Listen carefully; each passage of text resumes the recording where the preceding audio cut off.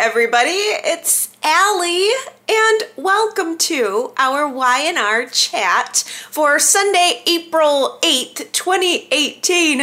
Like a ray of sunshine peeking through the clouds, we are starting to see some signs of the Victoria that we used to know. We're not completely there yet. We've got some ways to go, but we made some really good progress this week, and I think that I needed that. I don't know if you guys are being impacted by this storyline as much as I am, but I really have taken this whole situation with Victoria and JT to heart. So much so that I woke up on, I think it was Thursday morning, realizing that I was dreaming about JT having kidnapped me, held me hostage, and was abusing me. I don't know why this storyline in particular has gotten into my brain. I almost never dream about Y&R. I think I get all of it, most of it anyway, out on Sunday. So I don't know why all of a sudden this one is creeped into my brain so deeply, but I needed to have at least some semblance of Victoria's life being put back together. So I was really proud of and impressed by Mac before leaving town, going out of her way to try one more time just to get through to Victoria. And in the absence of Victoria being receptive to that information, Mac goes to Sharon and is able to enlist her help. Mac finds out that Sharon is a crisis management counselor on the crisis hotline, and Mac decides to open up to Sharon and tell her about the emotional abuse that she experienced while she was in a relationship with JT. And it was enough of a breadcrumb for Sharon to decide to approach Victoria on her own. And Sharon gave Victoria the business card of a relationship specialist to help her. Sharon would be out of her league, and she would be far too involved in the family to be able to really get through to Victoria on her own. But the way that Sharon just kind of put the card down on the table and let Victoria do with it what she would, I think was just really genuine of Sharon, and I'm so glad that it worked. Victoria seemed very indignant toward the idea on the surface, but then she takes the card and we start to see this really fast and incredible transformation in the way Victoria is viewing not only her relationship, but her entire life. The idea that there was some kind of hope for things to change in her situation was enough to really push Victoria in the right direction. Immediately, she goes home and she starts putting her foot down with JT, saying that he has been disrespectful toward her and she's not going to have it. She, in fact, is going to put the wedding plans on hold, and that she is insisting they go see this relationship counselor. I mean, why not? Something's not working. There's obviously an unhealthy pattern here, and if he wants to continue to be in her life, then he is going to go see this counselor. Well, JT's attitude all of a sudden started to change as a result of this. Suddenly, he was walking a much finer line when it came to any interaction with Victoria. He was trying very hard to stay in her favor, and he was trying to give her something. He was admitting to small personality flaws that he has. He wasn't admitting to anything larger, certainly not to any type of abuse, but he was at least willing to give her a little bit of something, a little bit of leeway, and most importantly, he does agree to go get some help. I'll give him that. He decided to go along. He knew what was good for him, right? I just found that counseling session to be so important. It was a snapshot of their relationship, being like a Polaroid. Like, this counselor is showing them a picture of their relationship and holding it up and allowing them to see themselves for maybe the first time in a while, see themselves inside of this relationship for the first time in a while. Every single question that the therapist asked, JT would give a very sugar-coated answer, whereas Victoria was trying to give the truth. So the counselor would say to them, "How often do you two fight?" And JT would respond, once a month. And Victoria would come back and say, "No, it's more like every 2 weeks. And lately it's been a whole lot more than that." Then the counselor asks, "Has your relationship ever become physical?" JT immediately says, "No, not really." And Victoria says, "Well, actually, yes, it has." I thought it was interesting that in response to this question, she decided to throw herself under the proverbial bus first. The first thing that she admitted to after saying there was physical abuse was that she slapped him. Not only did she slap him when we all didn't see it happen in the argument a couple of weeks ago, but she also admitted to have slapped him previously in the marriage, before this new incarnation of the relationship ever started happening, when they were married previously. I don't remember that, but I'm sure she did. You know, guys are always getting slapped by the women on the show. I mean, we see this as a pattern. So maybe that's what has sunk into Victoria's mind as far as remembering or misremembering the argument that they had a couple of weeks ago. But I thought it was interesting that she put herself and her, physicality, owned her part of that first, and then a little bit almost maybe sweeping under the rug sort of said, "And he grabbed my throat." Like, she didn't highlight that. She decided to highlight herself and then follow up with what happened with him. And JT did not like it. Oh, he did not like having the truth held up to him at all. His sugar-coated version of reality is probably in part what allows him to keep doing it. Like, you know, the fact that he can believe in his mind that it's nothing is probably what allows him to continue the pattern. And he wanted out of that room. He did not like this at all. He wanted out of that situation. He wanted away from this therapist forever. He'd be perfectly happy if he never had to see this therapist ever again. I think that JT much preferred the version of his relationship with Victoria where he was the one that held all of the control, where he was the one that called all of the shots, and where he was able to act however he wanted. Now here we are in a situation where JT is being held accountable. So he begins to overcompensate. Suddenly, now he is trying to be extra supportive of Victoria. He's trying to be extra romantic, extra understanding. I would say the very best case scenario for JT and his personality would be that he is starting to see the vision of himself as an abuser, and he is making genuine progress toward wanting to correct it. But I don't necessarily think that's the case. I think it's far more likely that JT is just trying to distract attention away from himself now. He's gotten Victoria's attention with his bad behavior, and it's making him have to be accountable, and he doesn't like it. So I think he's trying to just throw out smoke bombs of romance and flowers and understanding until things can go back to the way that he really wants them. But I really think that the match has been lit here, because Victoria takes it upon herself to secretly go back to that same counselor for a follow-up session, and the counselor tries to help her through what she's going through. Victoria is wanting someone to tell her if she should marry JT, if she should be moving forward in this relationship, or if these red flags are enough. And the counselor made a really good point by saying, well, what if things never change? Can you live with that? If everything stays exactly the same as it is right now, can you live with that?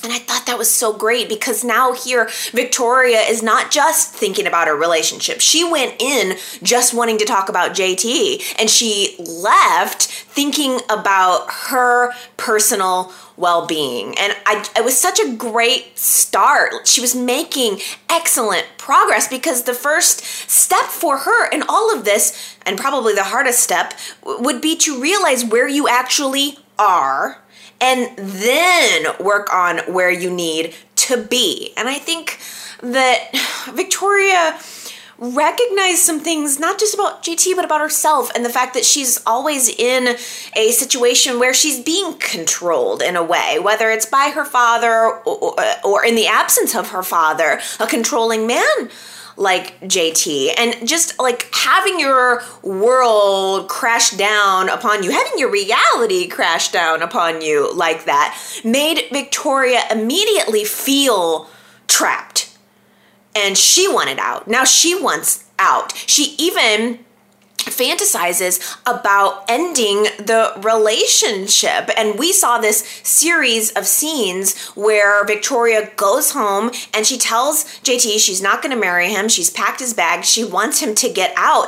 And I thought it was really telling that in this dream, this like fantasy that she's creating in her mind, the JT character was actually telling her, oh, you think you can get out of this? You're not going anywhere. You don't have the ability to escape here. It's not your decision. So isn't that interesting? I think it speaks to Victoria's mindset that of how trapped she really feels, that all along maybe she's been wanting to get out but didn't know how, and then slowly it became that she didn't know it was even possible.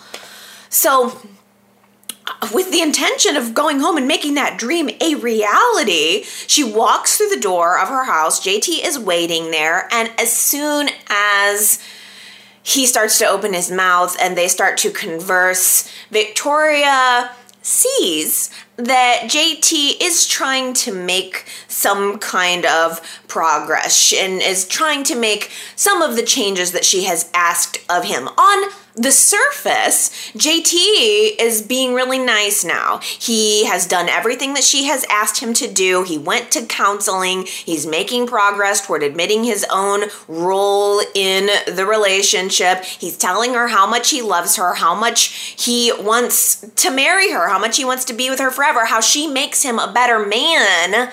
And she hears all of this, and just little by little, all of the progress starts to melt away. She starts to second guess herself. I'm sure that's what it was. I'm sure that she now is doubting herself and saying, well, maybe I don't need to leave him. Maybe he actually is. Maybe it actually can get better. Maybe there is some hope. And it's very unfortunate, because as soon as she starts to soften on her position with him,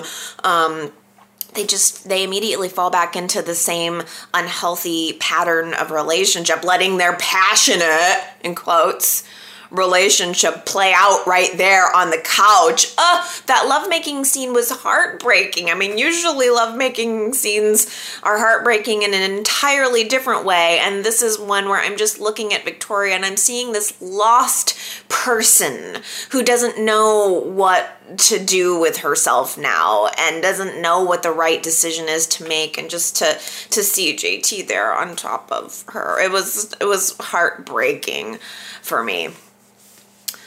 As soon as the passion dies down, Victoria does tell JT that she was planning to leave him. And what is his response? It's really the same as it's been all along. He blames everybody else. He wants to blame Mac. Oh, what did she say to you? Did she get to you again? He wants to blame Billy. What? Oh, did Billy do something? He wants to have you all for himself anyway. He's blaming everybody but himself. He refuses to take accountability for any of the actions that have led him to this point. And he even tells her that, your problem is Victor. Victor's the real problem, not me. So when it's not Mac and it's not Billy, it can't be him. So it's Victor. Victor's the real problem. My hopes were dashed in that moment. I mean, to stand there and disparage Victor with everything that's going on right now, I mean, what a thing to say to a daughter whose father is in the hospital dying, and you're the one that put him there.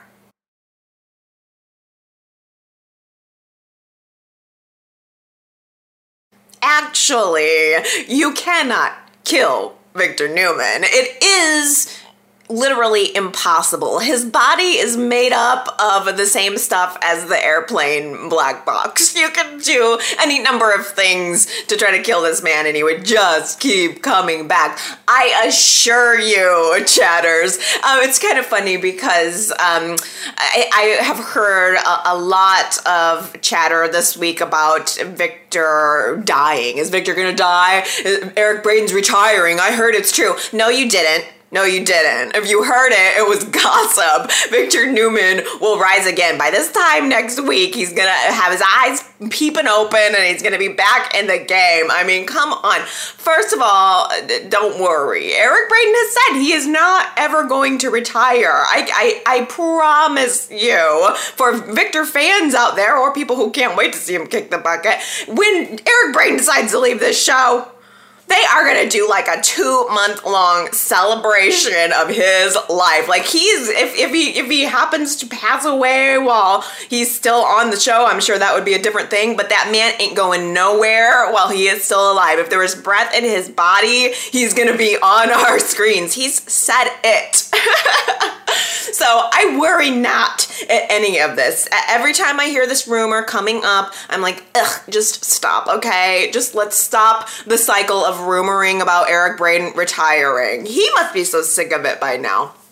Anyway, I mean, this is what soaps are. They take you right to the brink of someone's death and then they pull you back. And we hit the brink this week. I was ready to see him, make some progress. It was a little hard for me to muster up any real concern over the man.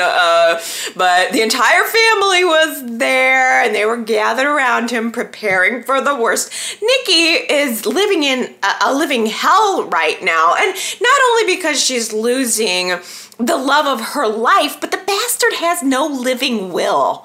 I was so that annoys me to no end. So now Nikki is sitting there with the burden of the decision of whether or not to keep Victor alive. That's heaped on top of her in addition to all the other emotions that's going on. You couldn't be bothered, Victor. You're a billionaire. You don't have some kind of plan for when you do die? That's ridiculous. And selfish. It actually is probably classic Victor Newman because it is selfish, as usual. Blech. Here's what threw me for a loop, though. This is what I found weird in all of this. Nikki is weeping at Victor's bedside, saying that, she doesn't want to lose him now. She can't lose him. She's happier with him than she's ever been in her whole life. Finally, they've reached this point where not only do they have the love, but they also have a friendship. What friendship? What friendship is this that I missed? Because I do not recall not one moment of friendship since Victor and Nikki had their remarriage of convenience. It's been, for the last month, it's been all roommates and arrangements. We have an arrangement. It bugs me because I think, well, if there was some grand friendship there, why didn't we see it? I feel a little bit robbed of seeing the closeness between Nikki and Victor that was supposedly there. And I think that created a little bit of a hurdle also for me in really tapping into Nikki's pain. It just kind of felt like, well, you really weren't having, the only thing positive productive that Victor did in the past couple weeks before he got hurt was deciding to get involved in the project with Rainbow Gardens, Project New Hope, or whatever it is. I don't know. But I can tell you this, it's pretty clear. When Victor wakes up, Nikki's gonna have no need for Arturo. How much do you bet she's gonna drop him so fast? She's pretty much already put the brakes on the relationship, told him to stay away. She has to focus on Victor right now. You could just join the club of men who were not matching up to Victor in Nikki's mind. So Arturo, you just go ahead. Abby can have you. Oh. The Nikki and Victor show. Well, since there's no living will and Victor's at the brink of death, Nikki is seeking advice from Victor's children, of course, about whether or not they need to keep him on life support. And I thought it was interesting that Abby and Nick both voted to keep Victor alive. It really did feel like a test. If you say yes, let's go ahead and turn off the machines, and he was gonna sit up and I don't know, fire you. Do something to get back at you. And Nick has had some interesting dialogue this past week talking about that Victor really has no... he doesn't have the same kind of human emotions as others do. He's a business robot, and he really only thinks of things in terms of business. And if there is a place where he needs to have an emotional reaction, he can only approach it from a business type standpoint. I thought that was an interesting comment. But I was also a little shocked to see that Nikki and Victoria were voting to let him go. I think Victoria shares that same mentality. She has modeled a lot of her life after Victor, and maybe she's just thinking of things as a business arrangement, saying that Victor wouldn't want to live hooked up to a machine. And if I can just see Victoria putting herself into a very focused decision-making mode to make this decision. And I also can't help but think that maybe Victoria's current situation with JT has influenced her opinion. He is certainly missing no opportunities to badmouth Victor at every single turn. I could see Nikki arriving at this decision a little easier. That makes a little more sense to me. But we did have this scene early in the week where Nikki's weeping over Victor's bedside, and we heard a voiceover of Victor whispering sweet nothings to Nikki. And I didn't know if it was her imagining that, how to interpret that. Is Nikki supposedly imagining Victor saying these things? But now I kind of am led to believe that maybe that scene was there because Victor can hear everything that's going on. Maybe it was Victor responding to Nikki inside of his own head, even if he doesn't have the strength to say it with his body. And if that's the case, maybe Victor overheard what Victoria said about taking him off life support, and maybe now he is fighting to get better, knowing that he cannot take the truth about JT and the horrible things he's done and the relationship that Victoria is in to his grave. So, on Friday, Victor's miracle recovery begins. Suddenly, he is responding to the antibiotics. Nikki gives this news to the entire family. So the treatments that he's been receiving are starting to work. The police are also apparently starting to finally do some work. They found some samples of blood at the crime scene at the ranch that don't match Jack's blood type. So it's leading the police to believe that maybe Jack wasn't, or at least there could have been someone else there at the ranch, even though that's not exactly conclusive. It could have been anybody's blood. But all of it, adds up to the walls closing in on JT.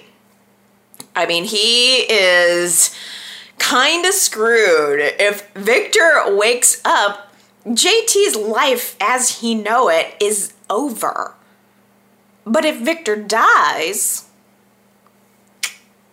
here's JT's opportunity to save his own life and, of course, to, tighten his stranglehold on Victoria and her life. So JT makes the decision to just flip up his dark hoodie and sneaks into Victor's room to finish the job. In true dramatic villain fashion, JT goes into Victor's room, and before he does what he's about to do, he sits down next to Victor's bedside and he gives his monologue, his explanation that is supposed to reconcile and rationalize what he's about to do. He tells Victor, you hurt people all the time. You are never accountable for what you've done. That's a little pot calling the kettle black. You're never accountable for your actions. Look at what you did to Colleen, Victor. I wish I would have made the connection with all of this Colleen stuff and connected it to Victor well before now. That JT's motivation when it comes to hating Victor so much is very much driven by what happened to Colleen, and I don't think that I really picked up on that until the last couple of weeks when he started talking about it. But not for nothing, by the way, Patty killed Colleen. Victor was the one who unleashed Patty, but he didn't exactly kill her. And that storyline was so great. It would have been worthwhile to have dug into that a little bit more. Victor did even receive Colleen's heart after she died. I would think in a way, it probably drives him nuts that Colleen's heart is beating inside of the man who killed her. But if Tracy can come around to accepting that, I would think that JT could come around to accepting that. But he's making it all about himself. He sees this as also Colleen's death being part of the downfall of his life. That's where things started to unravel for him. Like maybe Colleen, who was not a saint, represented some of the good in him, and the more and more he gets distanced from her death, and the longer she's gone, maybe the good in him is slowly dying away, or maybe that's how he feels, and that's how he's justifying it. That's how he's reconciling what he's getting ready to do. And he says that, just when I moved on with my life, just as I was starting to get things back on track, Victor is the one who wants to ruin it. That's another strike against Victor. In his mind, Victor did also just ruin this job opportunity that he was hoping to get with the GCPD, and he sees Victor as obviously going to have the potential to ruin his relationship with Victoria. So he just looks at Victor and says, it's you or me, and it's not going to be me this time. I really, that's the line that gives us JT's mentality. It's either you or me, and it's not going to be me. It's just true. It is. That is true. That is the situation. So he just slips on a pair of gloves. He looks at Victor coldly, and says, you made me do this. And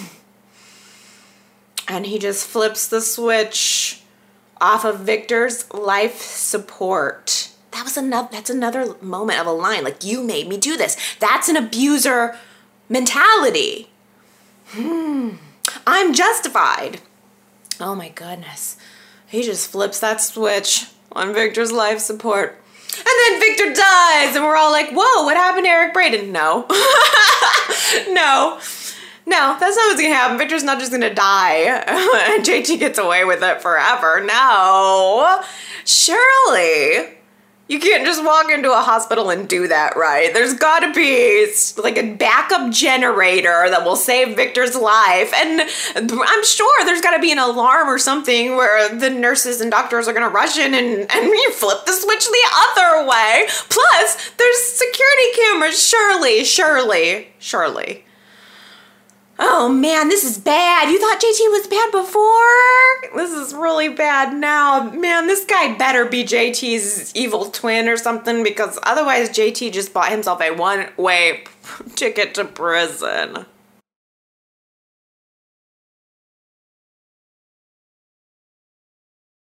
JT also visits Jack in prison, and I could see that there were signs of JT feeling remorse that Jack had to get caught up in all of this, but at the end of the day, I think his mentality toward Jack is exactly the same as the mentality toward Victor.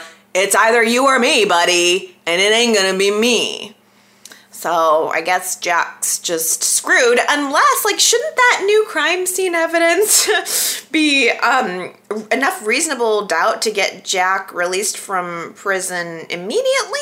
Or no, I guess that's Michael's job to latch onto that little piece of evidence. But I mean, for crying out loud, somebody better get Jack released out of prison before Ashley and Abby have to take extreme measures to get Gibeau out of Kyle's hands. Now, Kyle, he is making himself real comfortable in Jack's chair. I mean, he is using the private jet, and he is just enjoying being the guy who's making the decisions, and he just decided to crown himself King of Gibeau. I mean, I guess there could be, we know it's not true, but I suppose there is a little bit of an argument that could be made that no one else in the family was exactly stepping up to take over except for Ashley, but she wouldn't be able to do that job effectively given the blood havoc clause. So, I mean, I guess I could see a little bit of an argument from Kyle's perspective that he was the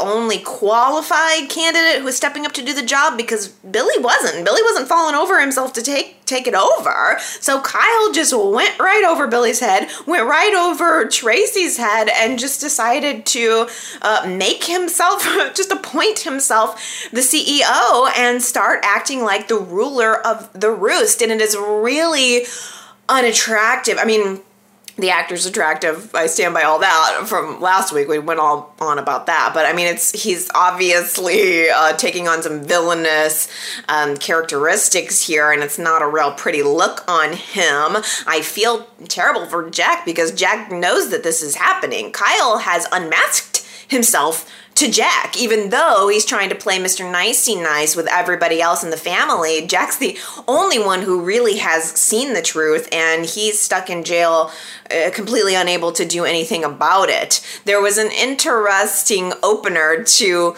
maybe Wednesday's show, I don't remember, where they tricked me a little bit because all of a sudden we were opening up the show to this press conference that Victor was holding with Kyle, and I'm like, wait a minute, did I miss an episode? How did Victor get all suited up and in front of the camera? I thought he was in a hospital bed. He was looking half dead, but it was a fantasy / nightmare that Jack was having, believing that Kyle was going to hijack his father's company, make it his own, make a bunch of crazy changes, and also to partner with Victor. Jack is very, very paranoid about Kyle's connection with Victor, and rightly so. Jack saw the emails. They were planning something against him. What Kyle is putting out there is not the truth. What you see is not what you get when it comes to Jack's son. And it almost seemed like Kyle was going to be capable of manipulating Ashley a little bit. Like maybe Ashley was at the beginning of the week before Jack talked to her starting to buy everything that Kyle was putting out there. She thought his plan, he had some kind of written plan for what he was going to do as CEO. She thought that was great. She said, you know what? That's even exactly what I would do. Wow! You've had all this experience in the business world, and that's exactly what you would do? I mean, I don't know. He seemed like he was about to pull the wool over her eyes, but then Jack talks to Ashley, tells her in no uncertain terms, we have to stop my son. We cannot let him do whatever it is he's going to do. And then Ashley starts to get wise and realizes that Kyle's actions are not exactly matching up against a person who just wants to help out at the family business while Dad's away, especially considering his first order of business was to fire Gloria. Oh man, Kyle, you obviously don't really know Gloria all that well. Cause like, she gonna get you. Whether it happens tomorrow or a week down the road, Gloria is not going to forget this and you're going to be sorry. Oh, man. I mean, I get where he was coming from as far as her questioning his motives, but still, that says it all right there. Kyle is wanting to surround himself with the people who are going to affect his decisions and the changes that he intends to make with the company. But bad idea to cross a woman like Gloria. He's very sneaky, though, in that he pays a visit to Ashley to preemptively tell her about what happened to Gloria, or with Gloria. He didn't want Ashley to find out about this secondhand. That would make him look bad. So he goes to the house, talks to Ashley, presents everything he's done as harmless, even has an interaction with Dina where he kind of saves the day. Dina has gone off on a little bit of craziness. She's I shouldn't say crazy, sorry, that was inappropriate, but Dina's gone off on one of her spells where she thinks that Jack is John and John is in jail and she needs to go to the jail to help him, and Kyle helps calm her down and again presents himself as being really harmless and helpful. He was asking to move into the house. Even this week, Ashley and Abby had to tell him to back off a little bit because of Dina's condition. I don't know. I'm not sure exactly if he's going to somehow use Dina's condition to help further his agenda. I'm not sure, but Ashley and Abby are at least smart enough to realize that Kyle is slippery and they're gonna have to have a plan to stop him. In fact, the other Abbott who's perfectly capable of taking over the CEO position would be Billy. He's a blood Abbott. I kind of like the idea of seeing Billy at the head of Jabot. I thought that would be really fabulous. I mean, especially since Phyllis is working there. It could have had a lot of potential there, but it didn't end up working out. Ashley calls an emergency board meeting, which is like one of her favorite pastimes. She loves emergency board meetings. And she tries to have Kyle de-seated as CEO, have a vote to fire him, and then have a vote to replace him with Billy. But none of that works out, unfortunately, for the Abbotts. Kyle he's been self-crowned, and apparently being the CEO of Jabot, that he just took that position, has given him all of the power. And they really can't de-seat him. And it was just like, he essentially said, any move you try to make, I'm just going to turn around and veto it, or I'm going to tie it up in legal battles for years and years if I need to. I don't understand how anybody could just come in and usurp a company like this. He didn't get permission. I mean, there was no board meeting to elect him as CEO, so why, and yet the board can't take away the position as CEO? Well, what good is the board? That made absolutely no sense to me. But what did make sense to me is where the storyline is headed, and the fact that there is only one card left to play. The results are in. Jack's DNA test. So last week, I must have blipped out and missed how this whole DNA test with Jack was supposed to work. Abby and Ashley grabbed a sample from Tracy and a sample from Jack, and that's what the lab compared. So when the results came in, the black and white version is that Jack and Tracy are not related, but that doesn't necessarily mean that Jack's not the Abbott. It could mean that Tracy's not the Abbott. So they're just combining these results with what Dina has told them, but Dina is still very confused. So I think this twist is a little bit shaky, and that makes me think that it's probably not going to turn out to be true in the end. But I've got to set that aside for now so that we can have the purposes of chatting about the twist. So I'm going to roll with it for now and assume that that's the case, even though I think it won't be revealed to be that way. But given the fact that now Ashley believes that Jack is not John's son, I was really feeling impressed with her attitude this week. The fact that she has this very powerful weapon in her hands and was choosing not to use it, I thought was really loving of her. The fact that she would consciously choose to not want to make Jack feel less than an Abbott, the way that he made her feel less than an Abbott by throwing the blood Abbott clause and the paternity, her true paternity, in her face.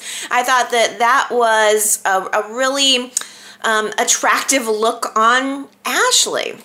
Now, if they're going to feel forced to throw down Jack's paternity test to invoke the blood Abbott clause and get Kyle out of the company, that is going to hurt Jack. That is going to be a mess. And I want to know if you guys are wanting to see that.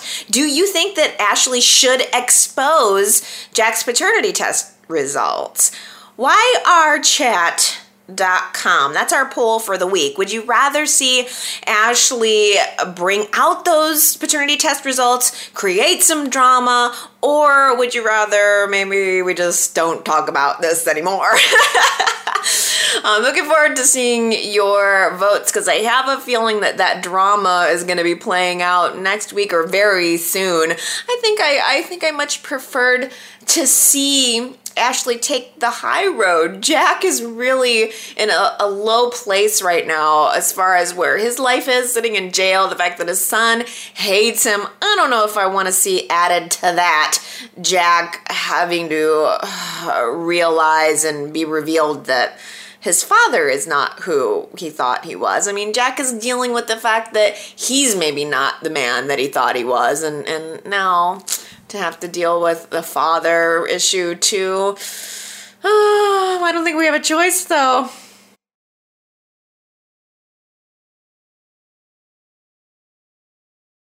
Phyllis is firmly in Jack's corner on all of this. She made known really early in the week that she is going to prove Jack's innocence. She wants to help get him out of jail. She wants to help take Kyle down.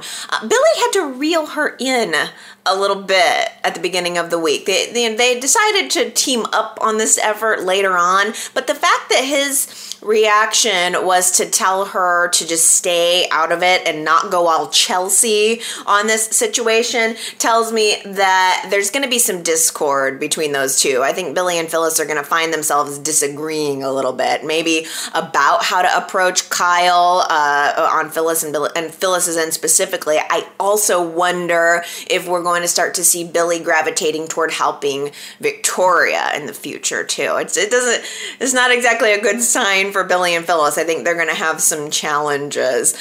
Phyllis goes to visit Jack and she reinforces to him that she's on his side. I don't necessarily think this is going to lead toward any kind of romantic reunion between Phyllis and Jack, but I do like seeing her there supporting him and letting her know that she's going to do things in her Phyllis sort of way to help him out of this. I kind of remember that, like, she mentioned this week that she and Kyle had a complicated relationship. I kind of remember Kyle being attracted to her. Do you guys kind of remember that? I wonder if Phyllis is going to use her feminine wiles to get Kyle to do what she wants him to do. I'm not sure. We've seen a few little hints of people maybe getting involved with Kyle or raising an eyebrow as to how the relationships that he's going to have will play out. It was surprising to me to see Kyle have an interaction with Mariah. I guess a little bit remember them being in the Scooby-Doo gang together, but I don't really remember them having as much interaction. It probably, they acknowledged, Mariah and Kyle, that they weren't friends, and I think it's mostly over Summer. Kyle was dating Phyllis's daughter, Summer, and Mariah and Summer had a bit of a rivalry there. So they did not like each other. They acknowledged that, but then they went on to be friends, and Kyle asked Mariah if they could hang out together, and I'm wondering, how's that gonna play out? What's that gonna look like? Are Mariah and Kyle gonna be friends? Or are they going to end up being enemies? Or are they gonna end up being lovers? You never know. You just never know. I just feel so bad for Jack in all of this. There was this great scene between he and Phyllis where, in the jail, where he was confiding in her how he feels about the fact that his son is being so vindictive toward him. And there was this interesting observation that he made about it being a full circle moment for his life, where he looks at Kyle and he sees a younger version of himself. That impetuousness and this, smugness and the self-righteousness and all of these qualities that he's not proud of. He's seeing them played out before him in his son, Kyle. And I thought that was such, it just seemed like a full circle moment for him. And I felt compounded in my sadness for Jack. The only thing worse than, experiencing karma, which, maybe it is, Jack was smug and he was self-righteous. And this was, a coup was very much up Jack Abbott's alley down, in the past. So I felt bad for him that maybe this is a little bit of karma. And the only thing worse than karma is realizing that it's happening to you and not being able to do a thing about it.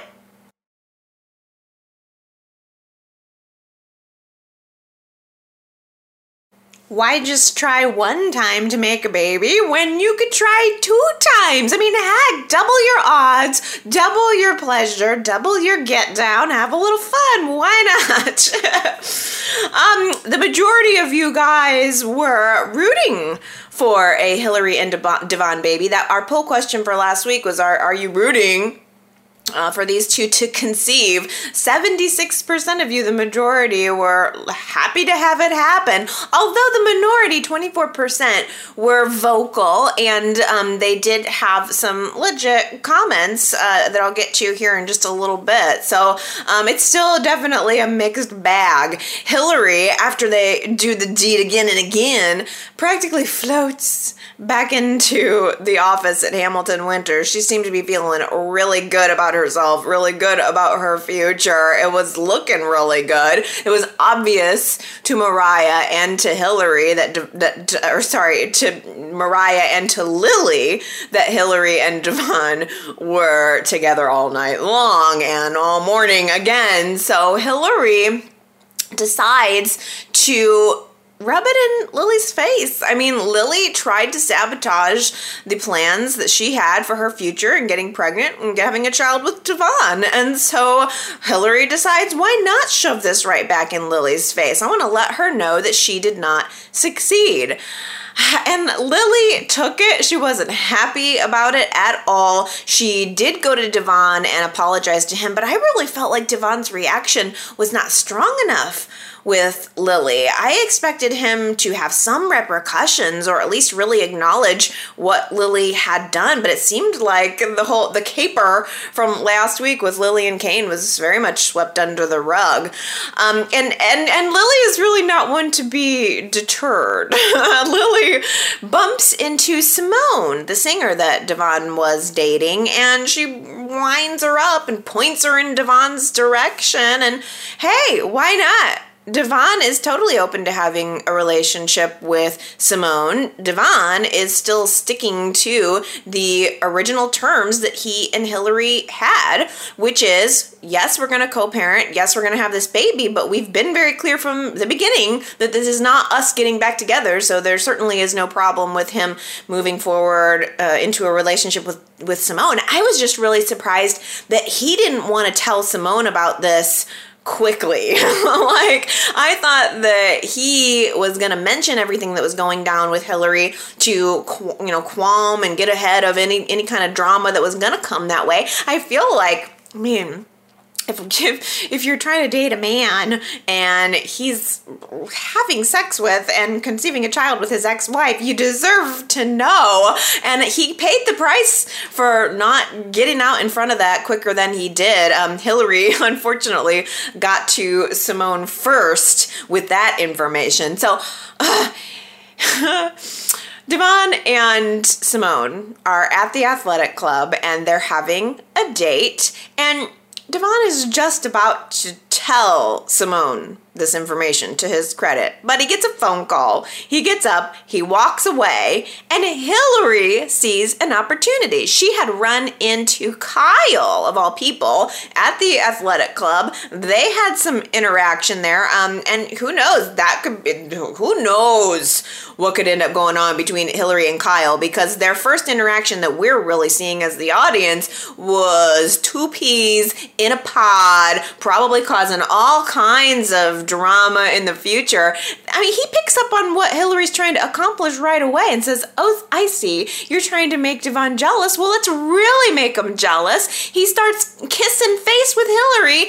Devon and Simone completely see it, and it's also transparent what Hilary's trying to accomplish with all of this. So the second that Devon walks away from the table, Hilary decides to get up, walk by, knowing that Simone is going to mention this little display of affection that's so clearly aimed at trying to make Devon jealous. Simone brings it up, and Hilary can't stop herself from just spilling the beans about everything that's going on with their conception plan. So inappropriate. Like, didn't Devon just talk to her about not rubbing it in Lily's face and not needing to go to these extremes? I felt really, really bad for Simone, because to find out that information, it ruined any chance that she had with Devon, and that's exactly what Hilary wanted, really. I mean, Devon comes back to the table, and Simone tells Devon, look, I don't care whether you're conceiving a child with your ex-wife in a lab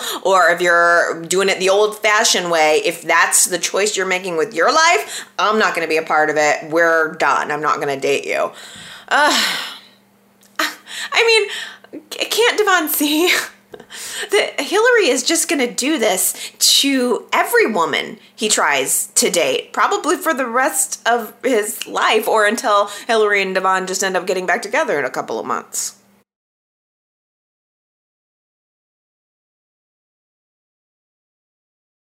The dedication of Nikki's new Chancellor Park project. I thought that this whole scene was a much better tribute to 45 years of Y&R than the Walnut Grove Centennial Party was. I thought it was fun, it was excellent, it was soapy. I just have to take a moment right off the bat to appreciate the fact that this scene was taking place in the rain. I mean, it's such a small thing, but can we just appreciate the fact that this is filmed on a soundstage? Like, it is spring here in the Midwest. We had a snowstorm last weekend, but normally at this time of year, it would be rainy. It's nothing but rainy and gray weather. And Y&R's on a soundstage in Los Angeles, and here they are recreating this Midwestern rainy scene. I just thought that was really cool. Maybe that's why we didn't get a set for the Centennial Party, like a high school gym set or something, because they were working on this whole rain thing. But I just want to appreciate the work that went into that. I thought that scene was beautiful, and the rain just added an element of, like, I don't know, just scenery. It was part of the scene in such a beautiful way, and I really appreciated the creativity of that set. I loved the splashy visual of all of these fashionable umbrellas. I mean, I was standing in front of my screen just like, I love these umbrellas. What a visual. I mean, we had plaid umbrellas, we had clear umbrellas, and Esther had that big pink, hot pink, flower-shaped umbrella. I guarantee you that Kate Linder probably grabbed that umbrella specifically so that she could be the splashiest one at the party. She probably saw a whole, container of umbrellas. All of the cast probably came on to grab one, and she said, ooh, give me that hot pink. I'm going to make sure that I'm in the center of this scene. I want everyone to see me. Oh, finally they found a use for those umbrellas that sit at the foyer of Sharon's house, though. Every time we're in Sharon's house, she has this stand of way too many umbrellas. And I think the Abbotts have an umbrella stand too. Everybody in this town has an umbrella stand, and you never see an umbrella. So, and I think I mentioned that like a couple months ago. So who knows? Maybe YNR was making my dreams come true with this rainy umbrella scene, and they did. Thank you. Let me be the first to thank you. I mean, 45 years. YNR gives us so much entertainment and so much stuff for free. You know, I mean, and it's been so influential on me in my life, and I just want to make sure that I'm appreciating the small little touches that they give to us, because there's plenty of things to complain about. But I thought it was just wonderful. I loved that they broke out the big easel painting of Catherine.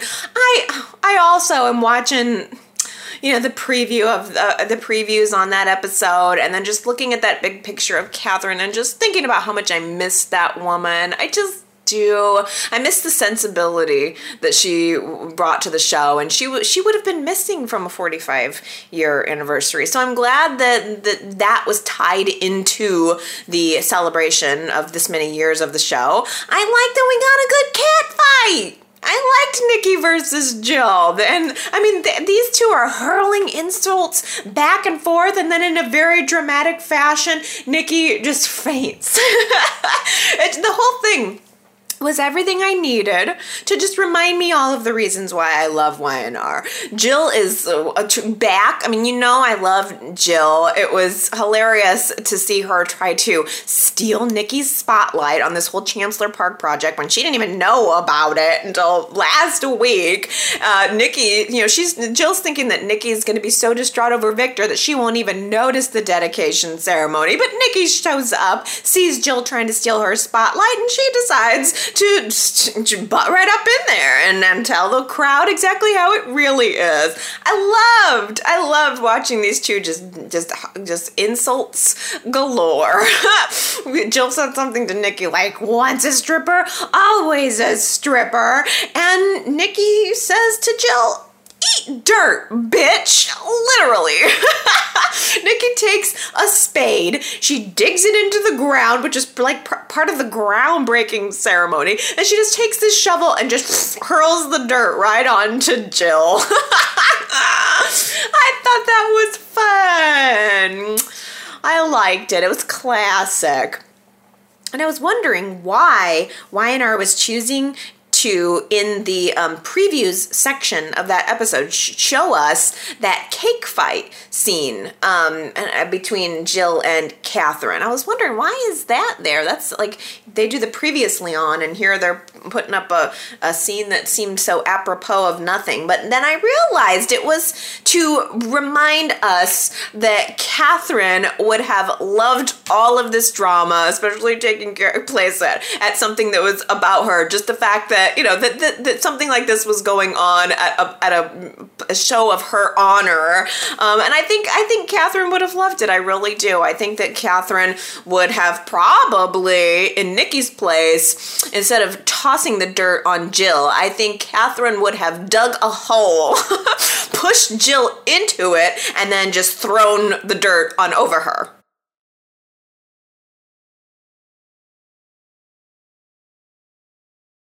Here at YNR, we don't need too many good excuses to party down, dude. I gave you that quote last week, party down, dude. I thought maybe more people would get it, but I guess it was a little bit harder than I expected. I mean, last week we had the big anniversary celebration of the Walnut Grove Centennial, and we were having a party and the 45 years of YNR, and so it seemed like a great quote to have for our parties. But yeah, at the same time, who said it was probably unexpected. It was Paul. Paul was talking with Christine, and she was saying, I don't know if I want to go to Walnut Grove party. And he said, you know what? You should go. Go to this reunion and party down, dude. I don't know. It was just an odd comment to come out of Paul's mouth, but that's who said it. And only 2 people got it right. So extra big shout out to Henry and Ambreen. You guys guessed it. It was a hard one. I think this one might be a little challenging too, but I felt like I didn't have as much to choose from this week. So I'm just going to give you a snippet of a sentence. I like when there are, creative language, when there's creative language in the show's writing. So here's one. Who uttered the phrase, lightning bolts of retribution? Lightning bolts of retribution. I just thought it was like a mouthful, and it was part of an interesting comment. And if you think you know who said it, you can go to yrchat.com to leave your guess, and hopefully quite a few of you will get it right. And if you do, then you'll get your shout out next week on our chat.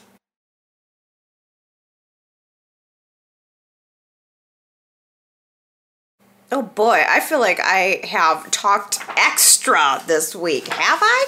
Let's let you guys start talking back here. Let's start with Liz. Wanted to weigh in here about Arturo and Abby. Liz says, yes, Arturo and a plotted plant. Yes, I don't care who Arturo is dating. I just want more of that man on my screen. He could stare directly into the camera and slowly recite the alphabet, and I would be in heaven. All right. I mean, we got to have eye candy on the show, so I'm all for it. This was an interesting reminder, though, from Ellen saying that Victor thought there was something fishy about Arturo's projections for expanding the affordable housing project. So I had kind of forgotten about that, and maybe Y&R will end up switching directions, but the point Ellen is bringing up here is legitimate. We could be seeing Arturo, even though he's very hot, I mean, there is still a possibility that he's got some ulterior motives here. Rarely do we just get eye candy without there being something more going on, and it's a little bit concerning that he could possibly be shady, and here we have him in a scene this week being introduced to Abby. T. Nicole says, I would love Abby and Arturo together, and I still think I might, but it would have been nicer if she met him first before Nikki. I want Abby to have a strong, long-lasting relationship for once, and if she met Arturo just as a nice, solid guy who was a contractor helping out with the building project, that would have been great. This situation with Nikki can cause it to get messy, with more lies within the family, where she will later find out that Arturo slept with Nikki. That is a concern. First of all, that Abby tends to have serial bad taste in men, and I worry about her getting her heart broken if there is something up with Arturo. But you probably the more likely scenario is just the fact that maybe it'll be awkward if she finds out that Arturo was having an affair with her father's wife. Maybe that's where the complexity is. And who knows at what point Y&R will just decide to go and spin it off in whatever direction. Hey! There was a mystery woman who appeared at Victor's bedside this week. Who do you guys think that was? We just saw the back of her head sitting at Victor's bedside. I honestly don't even have a whole lot of guesses. Superplex was guessing here that it might be Dr. Meredith Gates, the doctor who was helping Victor and seeing him as a patient while he was in prison. She could most definitely, especially in a medical situation, be someone who decided to pay him a visit.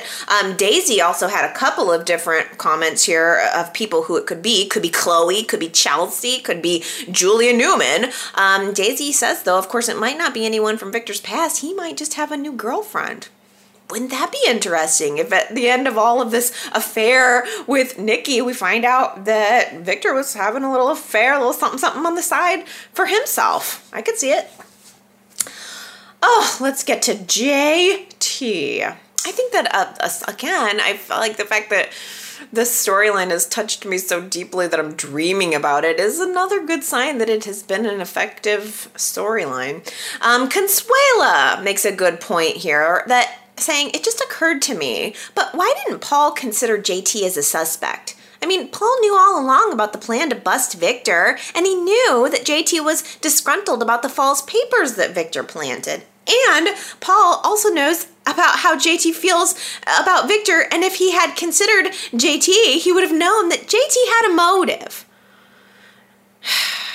That's a good question. Paul maybe needs to focus a little less on partying down dude and a little more on doing his job. I kind of think maybe we're going to start to see that next week, but it is a really good point that Paul, better than anyone, should be suspicious of JT's involvement in all of this. There really isn't anybody but Paul who might be able to put together 2 and 2 about JT's motive. Kara says, I cannot believe the complete 180 of JT's character. He was never like this before. I used to love him, but now I'm anxiously awaiting for the day that his feet fall out from under him. Great job by the new writers, Kara says. Again, it's like, I hate seeing the character take such a deep dive, but I do think that I think it's been well done. I just hope it's not like, I don't know. I just hope it's not over without more resolution. But we say that every week now. Erin, this is a good comment, and I like this. Erin says, I felt bad for Mackenzie when she was trying to explain to Victoria about JT's violent behavior to try to protect Victoria. And Victoria just dismissed her with side-eye comments and sarcasm. Well, I know JT better than you do. Well, your marriage may have failed, but mine won't. Well, maybe you were the problem, Mackenzie, and not JT. Really, really good, smart comment, Erin, because Mac was trying to do the right thing. And, whatever happened in their relationship, we'll never exactly know because we didn't see it play out. But she was trying to be helpful, and we know that Victoria needed the help. So, yeah, we got to give some credit to Mackenzie for that. Hey, I had a lot of other people comment about that podcast I mentioned last week called Dirty John. Several other people said, I heard that podcast, loved it, thought it was great. A couple people mentioned that they're making a movie out of it. It is really compelling. I think that if you're engaged in this storyline the way that I am, you might really like that. Check it out. Dirty John. And I'll have to check out the movie too. Eric Bana, I guess, is playing the lead role. I don't know who he is, but I mean, it's really juicy. It's true crime. I shouldn't say juicy because it ends horribly, but I mean, it's not going to end well, but I mean, it's one of those, like, I can't believe that this actually happened in reality kind of situations, and probably would make a very compelling movie. Let's get into Mr. Kyle Abbott here. Simone says Kyle is coming to play and to destroy. He even took on Billy and dismissed Billy like he was nobody. I loved it. I'm still feeling Kyle, even though he's obviously a little smug jerkhead and I would never want to be anywhere around him in reality. I think he's making for some good scenes. Ellen says, in response to my comments last week about Kyle seeming like a new Adam, Ellen says, I am not getting an Adam vibe from Kyle at all. First of all, Adam would never wear a polka dot shirt. And Kyle is interesting and devious, but I don't see the irresistible charm of Adam. Not the original recipe Adam, Michael Mooney, or the reboot, Justin Hartley. Maybe he's just too young to have that attraction for me, but I'm glad he's in town. Jack needs some allies. He is a huge life mess right now. Why doesn't Victor ever get the payback he deserves? A tumble down the stairs, not nearly enough. I mean, yeah, he's definitely not a carbon copy of Adam in any way, but I guess, I don't know. I think it's going to remain to be seen whether or not I'm able to muster up the lust. More lust for him. We'll see how the lust plays out in the coming weeks. Because I agree. Like, Adam had this way that was like, I'm going to do these really bad things, but I'm still going to make you like me and want me. We'll see if Kyle can pull it off. Who knows? I mean, we've only seen him for 1 or 2 weeks, but he could. He could. Shakona says, why is Phyllis in all of her ex's businesses. I'm sorry, but if I were Billy, I would be so turned off by that alone that we wouldn't work out. I think it's screaming potential issue for Billy and Phyllis. And like I said, I don't think that we're headed toward any kind of reunion for Jack and Phyllis. What I worry about in terms of Billy and Phyllis's relationship is that we are going to see Phyllis and Nick. Phyllis was definitely trying to be supportive of Nick this week. She went to visit him at Jack's behest, and she was getting close with him. I mean, they do have a very intimate relationship, different than the intimate relationship that he's having with Sharon right now. Gosh, I need more Nick and Sharon.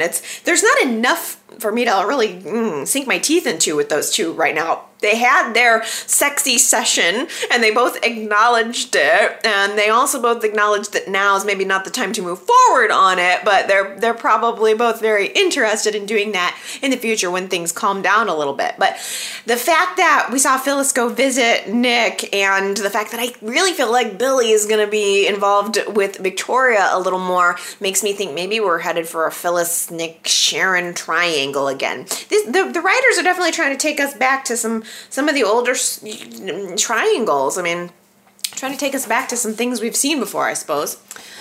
Okay, here's a good one from Katie about Jack's paternity. Katie says, this whole Jack not being John's son just doesn't make sense to me.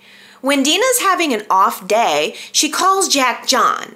But then she says every time she looks at Jack's face, she sees this other man. Which one is it? And the way they tested this was comparing the DNA on Jack and Tracy's hairbrush. So who's to say Tracy is the one with the different father? This proves nothing. Yeah, I completely agree. That's exactly the assessment that I was coming to in terms of Jack's paternity, that they're leaving the door wide open for a twist on this. But I really like your comment as far as Dina's continuity. She comes in and out of understanding reality, but she never wavers on seeing Jack as John. That's the odd thing here. Like, that's the piece that does kind of puzzle me. Like, she will occasionally come to and recall this or that, but we have not seen her acknowledge Jack. And she does, and at the same time, she's not really wondering where Jack is. It is odd. That's a really good point. Last week, I asked you guys if you're on board with Hilary and Devon having a baby. Laura says, I can get on board with Hilary and Devon as long as he's strong with her and he doesn't let her backslide into any kind of pettiness when he's around. Marianne says, I'm indifferent to Hilary having a baby, but if she does, I hope the father will be Devon. I think they have chemistry as a couple, and Hilary can be a character all by herself, but Devon can be dull without Hilary. I want them to be a power couple like Victor and Nikki. Some characters stir up more drama together than apart. I like that. Astra also says, I think Hilary and Devon has run their course. I feel like it's going to be the same old with them. Hilary will do something immoral and Devon will get mad at her only to forgive her because she does something nice to make up to him. Rinse, lather, repeat. I would rather have seen Hilary get artificially inseminated unknowingly with one of our Genoa City men than to have a predictable reunion with Devon. You know what? When thinking about the cycle of Devon and Hilary's relationship and the fact that it's like Hilary does something bad, then she does something good, and Devon forgives her, it reminds me of the cycle of Nikki and Victor's relationship. Victor does something bad, Nikki's mad at him, then he does something romantic to make up for it, and she forgives him. There's probably a lot of characters that we can think of, or couples that we can think of that are that way. But I keep thinking about Marianne's comment that some characters just stir up more drama together than apart. Maybe just the way we said we wanted to see Victor and Nikki team up a little more, maybe it would be nice to see Hilary and Devon team up a little bit more. I agree that Devon can be a little dull on his own. You know what? I hope I don't get your name wrong here, but Seo Pan Siobhan. If you leave me a comment and let me know how I should say your name, like a phonetic, that would I'll remember it and then I won't get it wrong. So hopefully I'm in the ballpark. Siobhan says, I think it would be fun seeing Hilary with Jack, but here's my take on that. Wouldn't Hilary being with Kyle kind of be the next best thing? Like, we've been talking about Hilary and Jack's relationship for a long time, ever since they had developed their friendship.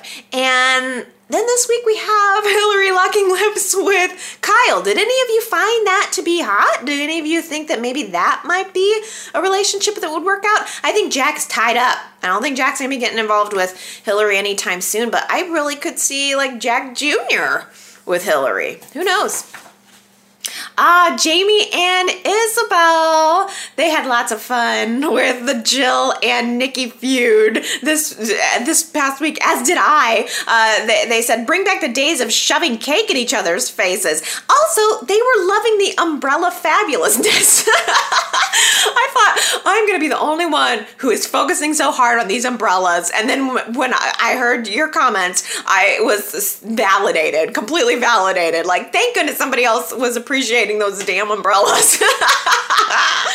They were great. It was a great visual. How often do you ever see umbrellas on the screen other than sitting in one of those holders? So it was just something different. I like seeing something different. But Gary, this will be the final comment here. Gary did not like the Nikki and Jill fight. Was there anybody else out there who did not appreciate Nikki and Jill? Gary says it was out of nowhere. It was over the top. It was forced. It was inappropriate, crazy, and unmotivated.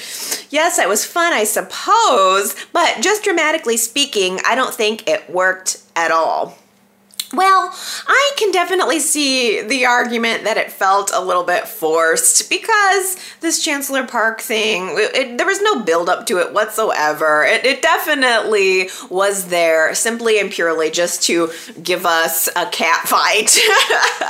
I wonder if maybe YNR realized that they put together this whole 45th anniversary thing and then it didn't include any mention of Catherine Chancellor. So maybe they said, hey, quick, somebody grab that big old oil painting of Catherine, grab some umbrellas. We're going to make this whole thing happen.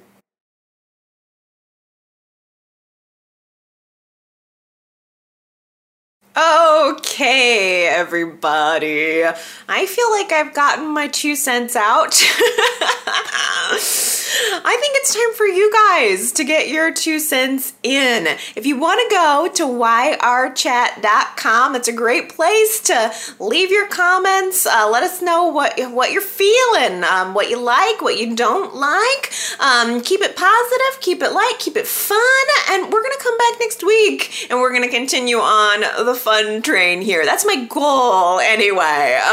The JT and Victoria storyline is such a downer. Watching him flip that switch on Victor is such a downer. So I guess that's maybe another reason why I appreciate a little bit of a cat fight to lift it up a little bit. So maybe YNR will have more in store for us. Maybe Jill will stick around a little bit longer. And hey, we got to get to the bottom of this mystery woman thing. So I'm looking forward to next week. I hope that you guys are looking forward to next week, and come back next Sunday and we'll see where we are at that time. Okay, I love you guys. Have a good one. Bye.